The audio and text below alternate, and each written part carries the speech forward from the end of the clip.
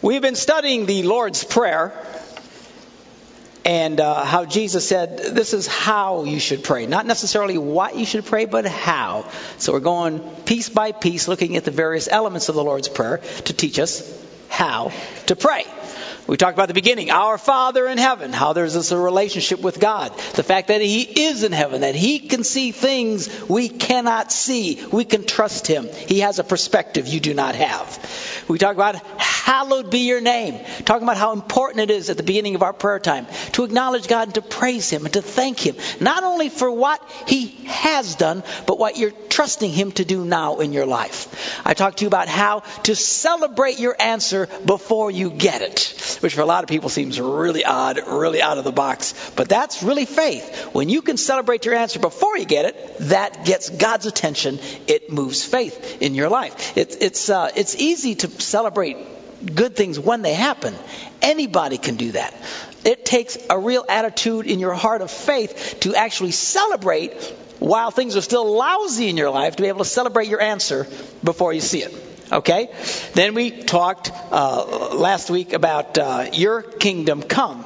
And we talked about what it meant to seek first the kingdom of God. And we read that scripture where Jesus said, seek first the kingdom of God and all these things will be added to you. And how most preachers use that to talk about money. But he's really not talking about money per se. He's talking about having an attitude of looking for the kingdom of God. Being concerned about the kingdom of God. Worrying, if you will. It's kind of a weird word to use. But worrying, if you will, about the kingdom of God. About God's concerns. Not worrying in a bad way, but just because he uses the example of people worrying about what am I going to eat and what am I going to drink and what am I going to wear and burning all that energy. He says, why don't you take that energy, all your fretting energy, and be concerned about what can I do to advance God's kingdom? What can I say to someone to advance God's moving in their life? How can I pray that will advance God's purposes in my life, in the kingdom of God on earth? And so that's that whole thing about seeking first God's kingdom. Your kingdom come. You need to be more concerned about God's concerns than your own concerns. Right? If you only come to God about your concerns, that's going to be a hard road to hoe for you. You need to be concerned first about God's kingdom. God's all cool about your concerns. But what he's saying is pray first, your kingdom come. And being concerned about those. Then we get to the next part that we're going to talk about tonight. Your will be done. This is something most people Christian people in America today seem to be completely oblivious about. God's will be done. A lot of people are cool with God's will being done as long as it's my will's being done alongside it. It's like, looking at Pastor Lathan and saying, hey, your will be done. Have a great day. Do what you want. Woo! And then I go out doing about my business. But when you pray God's will be done, this isn't, gee, God, do what you want to do, and then I get to do whatever I want to do. You have to understand this is a surrendering of your will to the will of God. Should your will clash with the will of God, guess who loses? You lose. All right?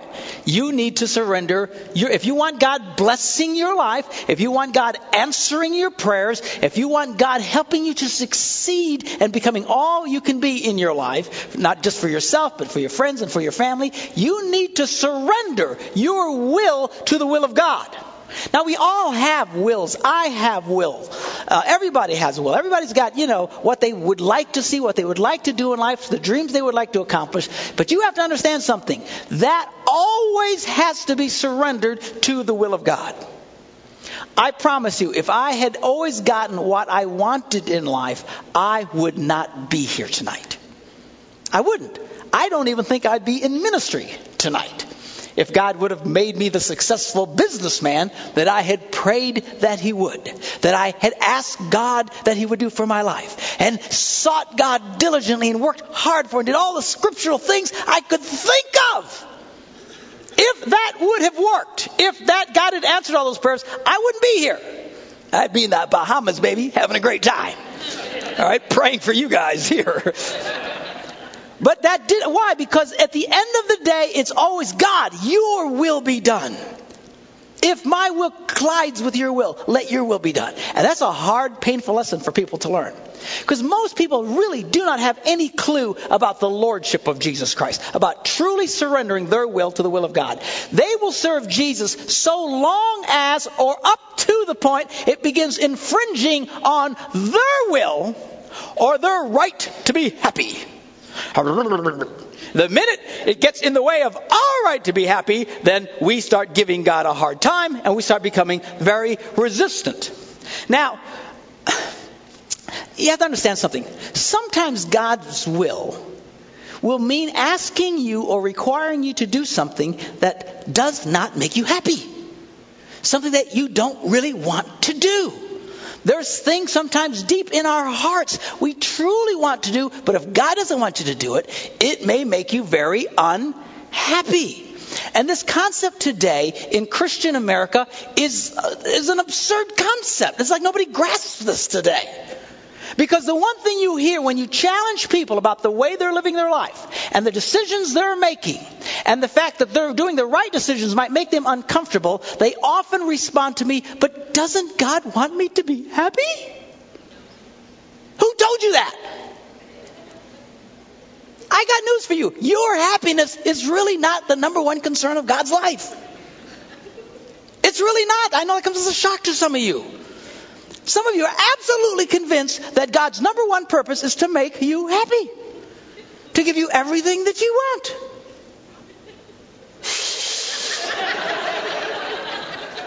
Living in this drug-induced state of selfishness.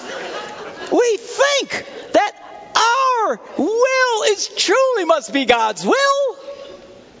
It is often a shock when your will collides with God's will. And you need to start doing something that for most Americans is very uncomfortable, and that is surrendering. We do not like to surrender.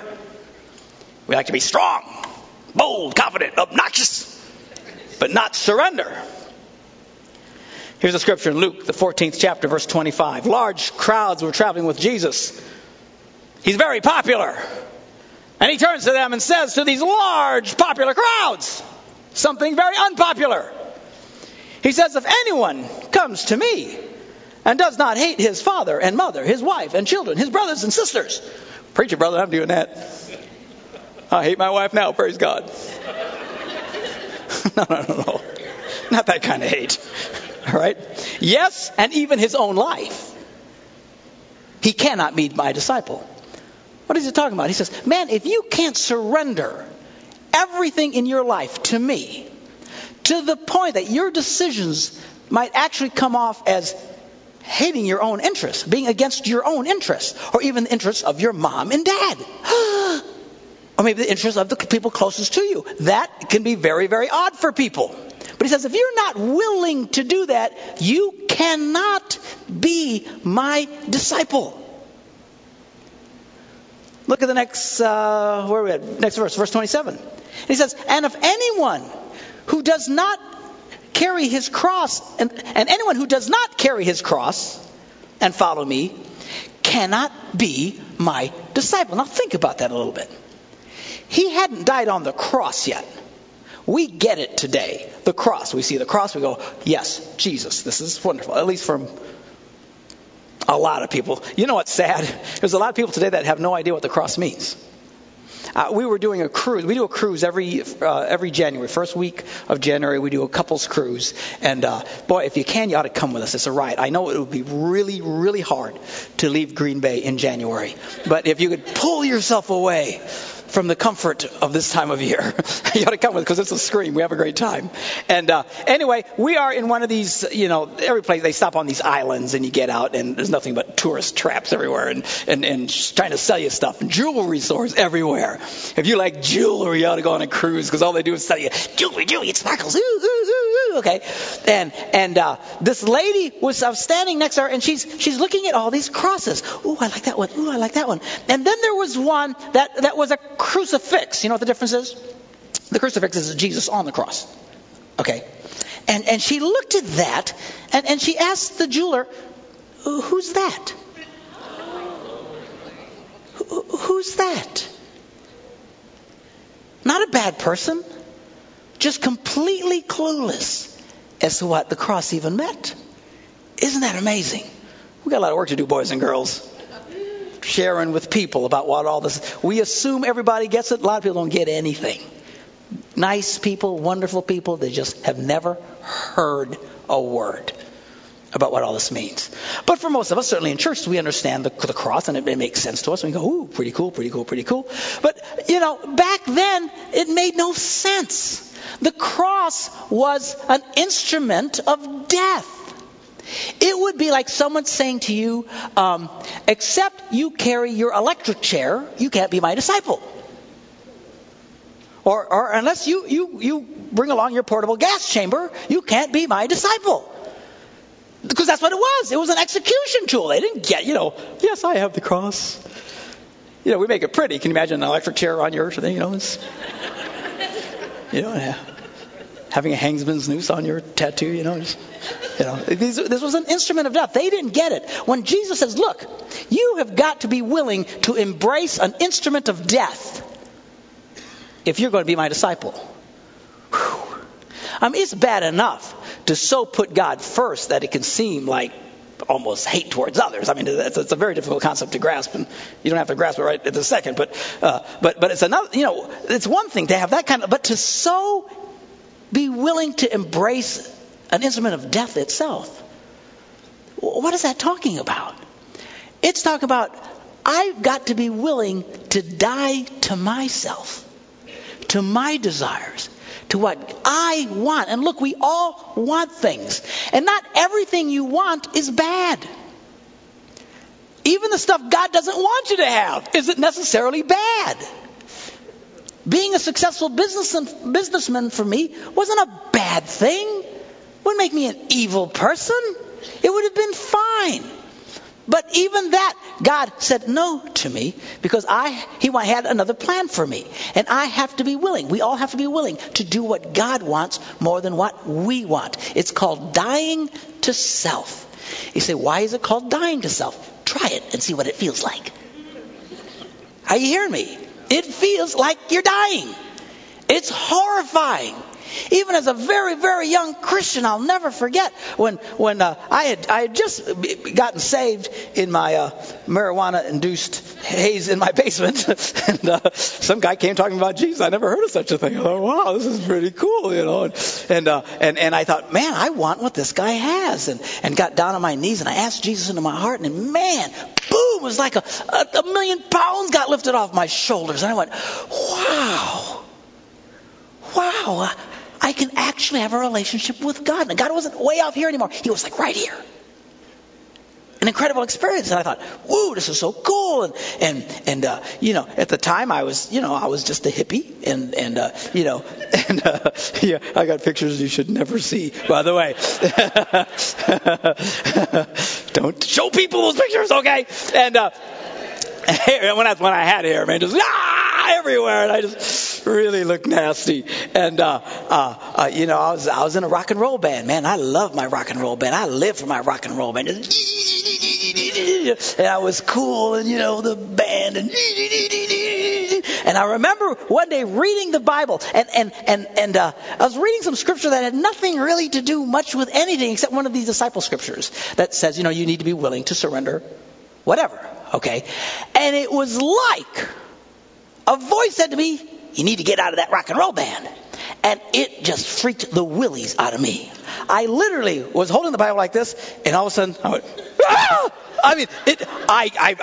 What's that? Okay, I wasn't used to hearing from God. I don't know how to explain it other than I could sense this phrase just jumped out of me, need to get out of the rock and roll band. And was that hard for me?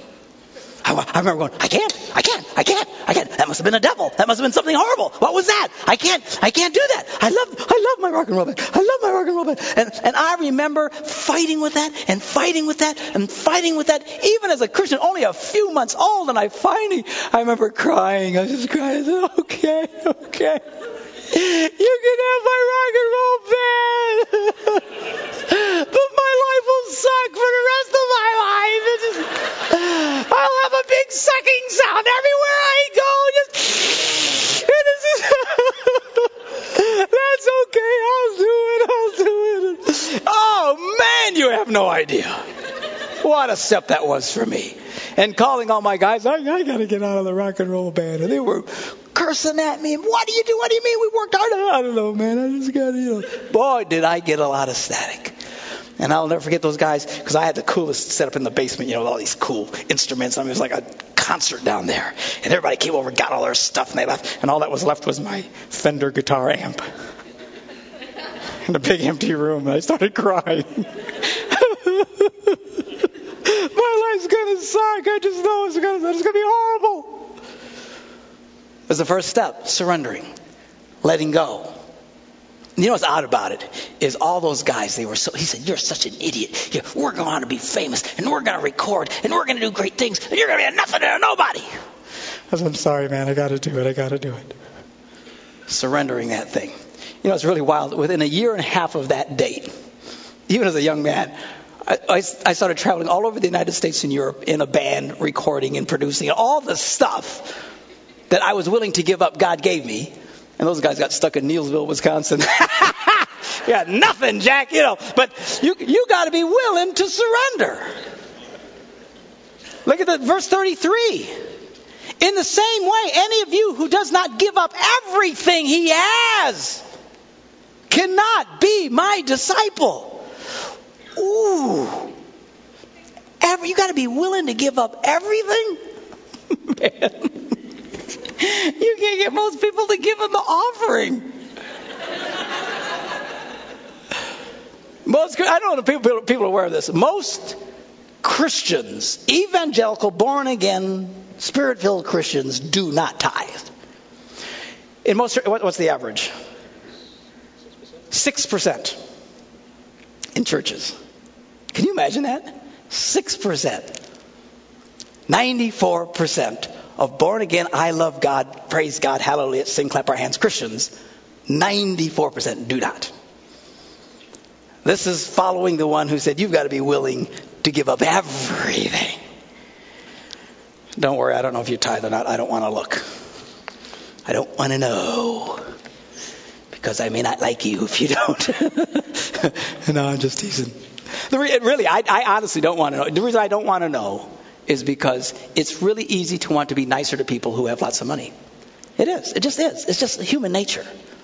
If I see you who gives $10 a year and this guy who gives $100,000 a year, who do you think I'm going to be more inclined to be nice to? Right? The guy doesn't. I don't even want to know. I want to treat everybody the same. I just want to love people and it'll be cool and God will take care of it. Lathan, he might know, so watch out for him. But I'm cool.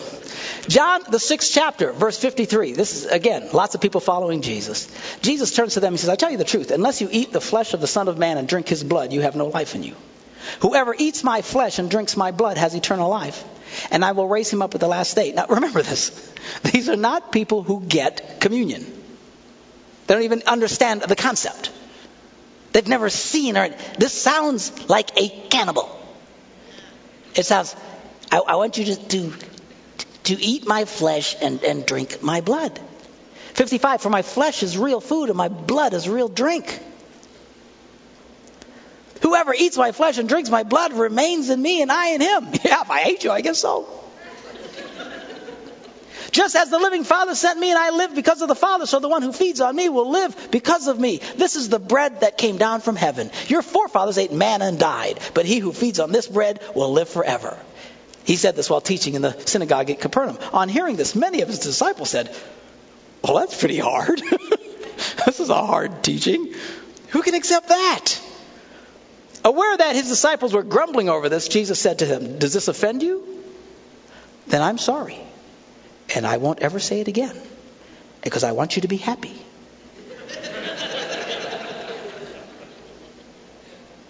He says, what if you see the Son of Man ascend to where he was before? The Spirit gives life, the flesh counts for nothing. He's trying to clarify him. I'm not talking about actually cannibalizing me. The words I have spoken to you are spirit and they are life. Yet there are some of you who do not believe. For Jesus had known from the beginning which of them did not believe and who would betray him. Then he went on to say, this is why I told you that no one can come to me unless the Father has enabled him. So they finally got it. What he's saying is you have to be so willing to be engrossed in my life, or you cannot be my disciple. And a very interesting verse, the very next verse says, from this time, many of his disciples turned back and no longer followed him. If you're telling me that this is going to require everything from me, no thanks. No thanks. No thanks. And Jesus turned to the 12 and he started crying. He said, what am I going to do? I got to get them all back. Is that what he says? He turns around and says, you don't want to leave too, do you? Simon Peter answered, Lord, to whom shall we go? You have the words of eternal life. We believe and know that you are the Holy One of God. Here's a great one. John, the 12th chapter, verse 24. I tell you the truth, unless a kernel of wheat falls to the ground and dies, it remains only a single seed. But if it dies, it produces many seeds. That is such a hard concept for us to grasp. Because nobody likes to die. You know, that phrase, everybody wants to get to heaven, but nobody wants to die. There are people who literally get mad about the whole dying thing. They do. They do. Why does God let people die? Why does God let people die? I don't have time to teach. I'll teach on this sometime. But you got to understand, God's greatest act of mercy was to let mankind die. By leaving us mortal, he left us fixable. He left us redeemable. That's why people die. Okay? Whole teaching on that we'll do sometime. Okay, but you can't get there if you don't die here. That's step number one. I've seen people just come unglued when somebody dies. Because I used to play the piano all the time. I'd go to play funerals. I remember this one funeral. This guy was like 180. I don't know. He's old. There's no way this guy was not ancient. And people crawling around the casket, weeping and wailing and passing out and forgetting, why did he die? Why did he die? I'm thinking, hello, he was old. This guy was really old. I'm surprised he made it this far. Just coming unglued. But nobody likes the idea of death. People hate the idea of death. Hate the idea, much less willingly dying. Willingly, see, to die means to separate. When you die, your body separates from your spirit. That's what it means. Not a comfortable thing, something I'm not looking forward to myself. All right? Hopefully it's quick, because I am a girl and I can't stand pain. But when you die to self, you separate from what you want. And that hurts. I'm talking what you really, really want. You want it. And God tries to separate you from it. Oh, man. That hurts. Doesn't matter if you're a little rock and roller or you're an adult guy or whatever God's calling you to do and separate from to follow him. Man. But Jesus said if the seed has to die. If you take a seed and you put it in a cup. My brother, when he was Eddie, when he was in kindergarten, he came home with a cup with dirt in it, and the thing was they were going to grow a plant, And Eddie, he has the curiosity and patience of a fly, and he'd look at it for a while, and then he started digging up to see what it was doing in there. Okay, no, leave it alone. And he wouldn't stop. And of course, the thing never came to life. We do that. God sticks us in the pot, and we get squished down in.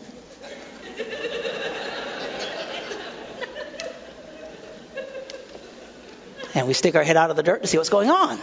And he pushes, no, get in there, little seed. You gotta die.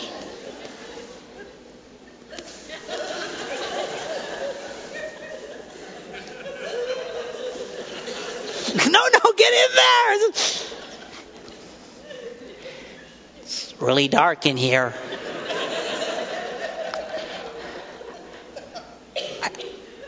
I can't see a thing, we start fighting, man, to get out. Sticking us in the cup, we're going.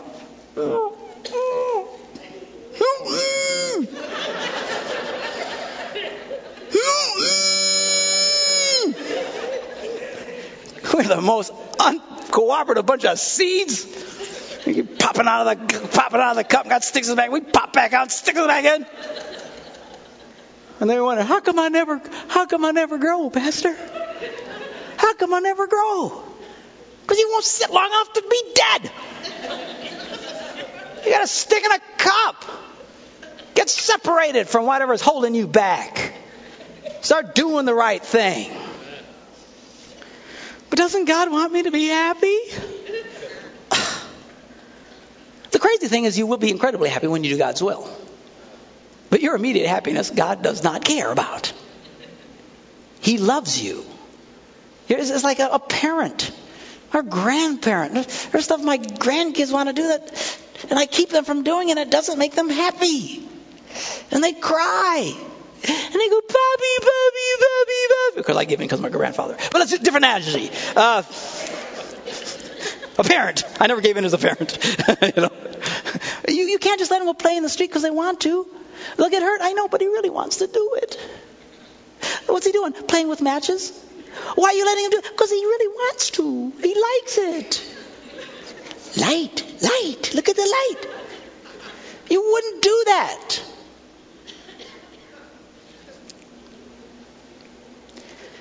Even if it doesn't make them happy. Sometimes doing happy will hurt you. If there is one area in the church today where people do not get this, it is when it comes to their marriage vows. I get it with heathens, people who don't know Jesus. I don't expect anything out of them. A lot of times people get mad because the heathens act like heathens. Well, they're gay. We should stop them.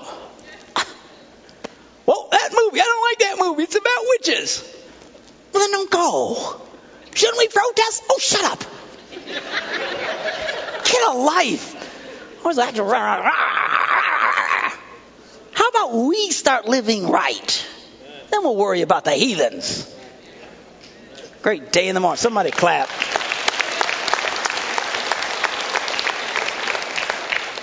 No other. When it comes to, and I got to tell you something. I love you, but what you do does not impress me. The fact that you do good things is nice, it's good. How smart you think you are doesn't really impress me. How spiritual you think you are doesn't really do a lot for me. But brother, I fasted and prayed for 5 years. The last 5 years, I fasted and prayed, and all I did was read the Bible day and night. Honestly, I don't care. So what touches me? How do you treat your wife? How do you treat your husband? How do you treat your children? That says reams to me. I know churches got elders and deacons in the church. Oh, I'm in charge of this church. And they treat their wife like garbage. Not in my church. That guy's butt is out of the inner circle. I'm telling you. I'm not going to tolerate that kind of stuff. If you can't live it at home, I don't care what you think you are. And when it comes to the closest relationships in our lives, when the rubber really meets the road, that's where we see what you're really made out of. You say, well, I'm having a hard time because I can't stand my wife. Well, we'll help you grow. All right? But the answer isn't kicking her to the curb. Somebody say amen. Amen. Brother, you want me to stay in an unhappy marriage? Yes, I do. How about you just do the right thing? Well, I'm not happy.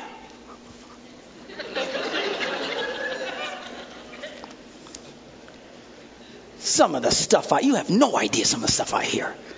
This one lady says to me, I was being interviewed in Iowa somewhere. Just doesn't really matter where because it's all the same, just flat Iowa. And she's giving me a tour of the television station. And she said, yeah, it's interesting what you're talking about. My husband and I, we're getting a divorce. And I said, oh, that's really sad. Why is that? She says, well, we really wanted it to work, but our pets didn't get along. I kid you not. I'm looking at her like, how can you be so dumb and still breathe? Our pets. I mean, she's telling me this freely. As if it made sense. As if this was logical. But we wanted to make it work, but our pets didn't get along, and you know how it is.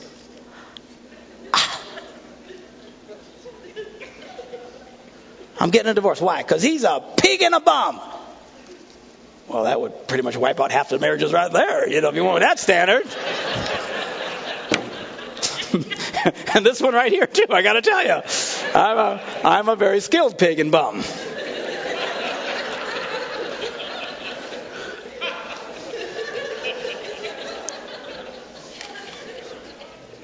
I know some people go through real hard time. I get it. But I mean, some of the most casual reasons. And they look at you like you dropped in from Mars if you challenge them. If you say, I understand you're miserable, but you need to do the right thing.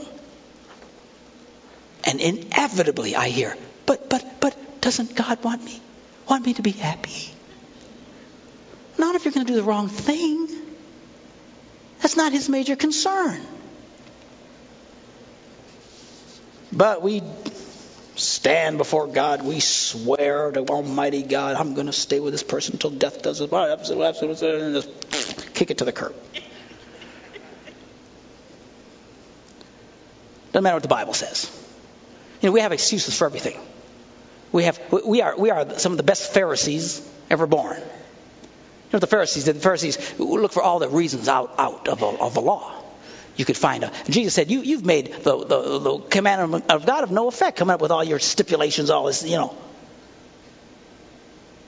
Bible is so clear on this teaching, you'd have to be, I don't know what you'd have to be, not to get it. I can't even think of it. It is so clear. But we have every exception you can imagine. Yeah, but this. Yeah, but I know I shouldn't, but this. It doesn't matter about marriage. It can be anything. I know the Bible says we shouldn't do that, but I know we shouldn't be living together, but he really loves me and I love him. Someday we're going to get married. I just know we are. Ha, ha, ha, ha. Can I lead the church Bible study? Ha, ha, ha. No, you can't. Why not? You're living in sin. Yeah, but we love each other. Ha, ha, ha, ha.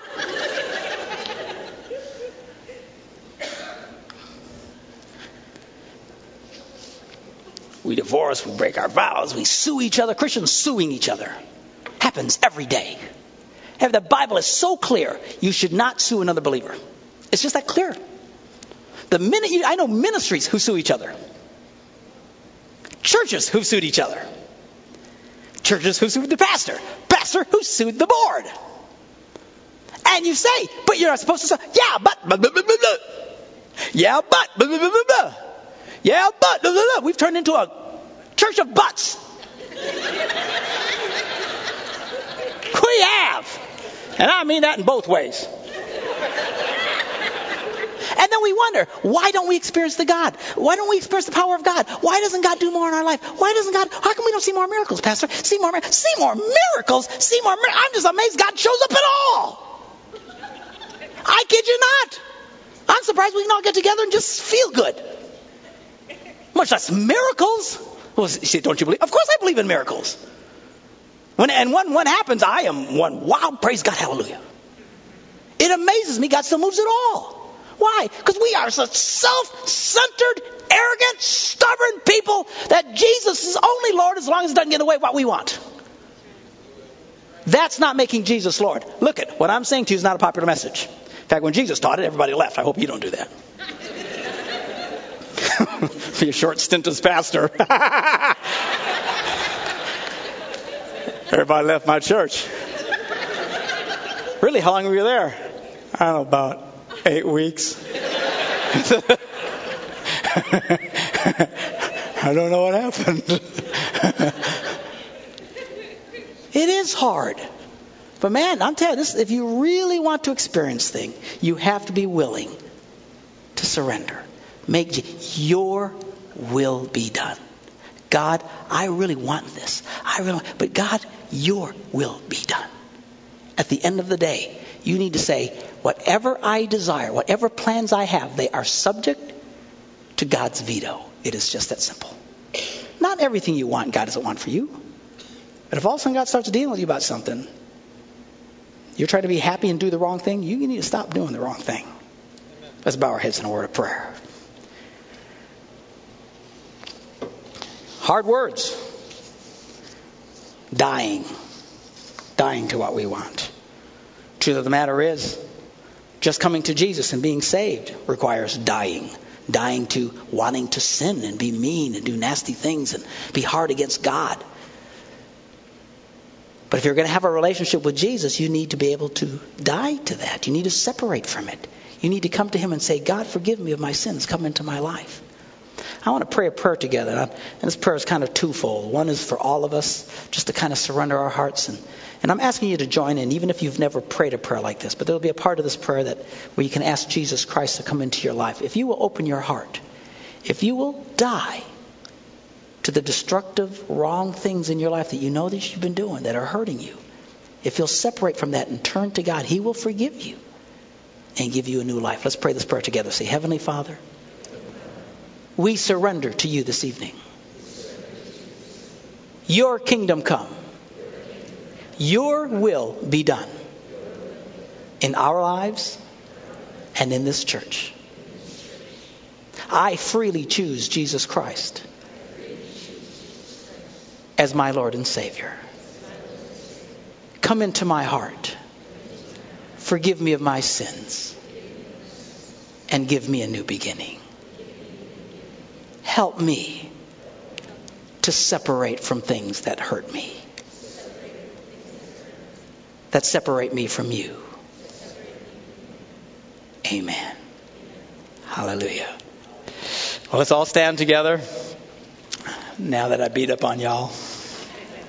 Listen, tonight, if that was the first time you ever prayed a prayer like that, where you surrendered your heart to God, if you'll stop by the guest services counter there, I have a book I want to give you. It's called Getting Started in Your New Life with Jesus. It's written by my brother Eddie, the one always digging up the seeds. And we're happy to give it to you free of charge. Just stop by the thing out there and say, I'd like a copy of that book. It's a great little book. It'll answer questions about faith and how you can get to know God more in your life. Anyway, listen, I love you guys. We can do great things together if we'll have a heart that says, God, I'm going to do what you want. No matter what it costs me, no matter who it separates me from or who it associates me with, I choose to follow you. God bless you guys. I love you. See you Sunday morning.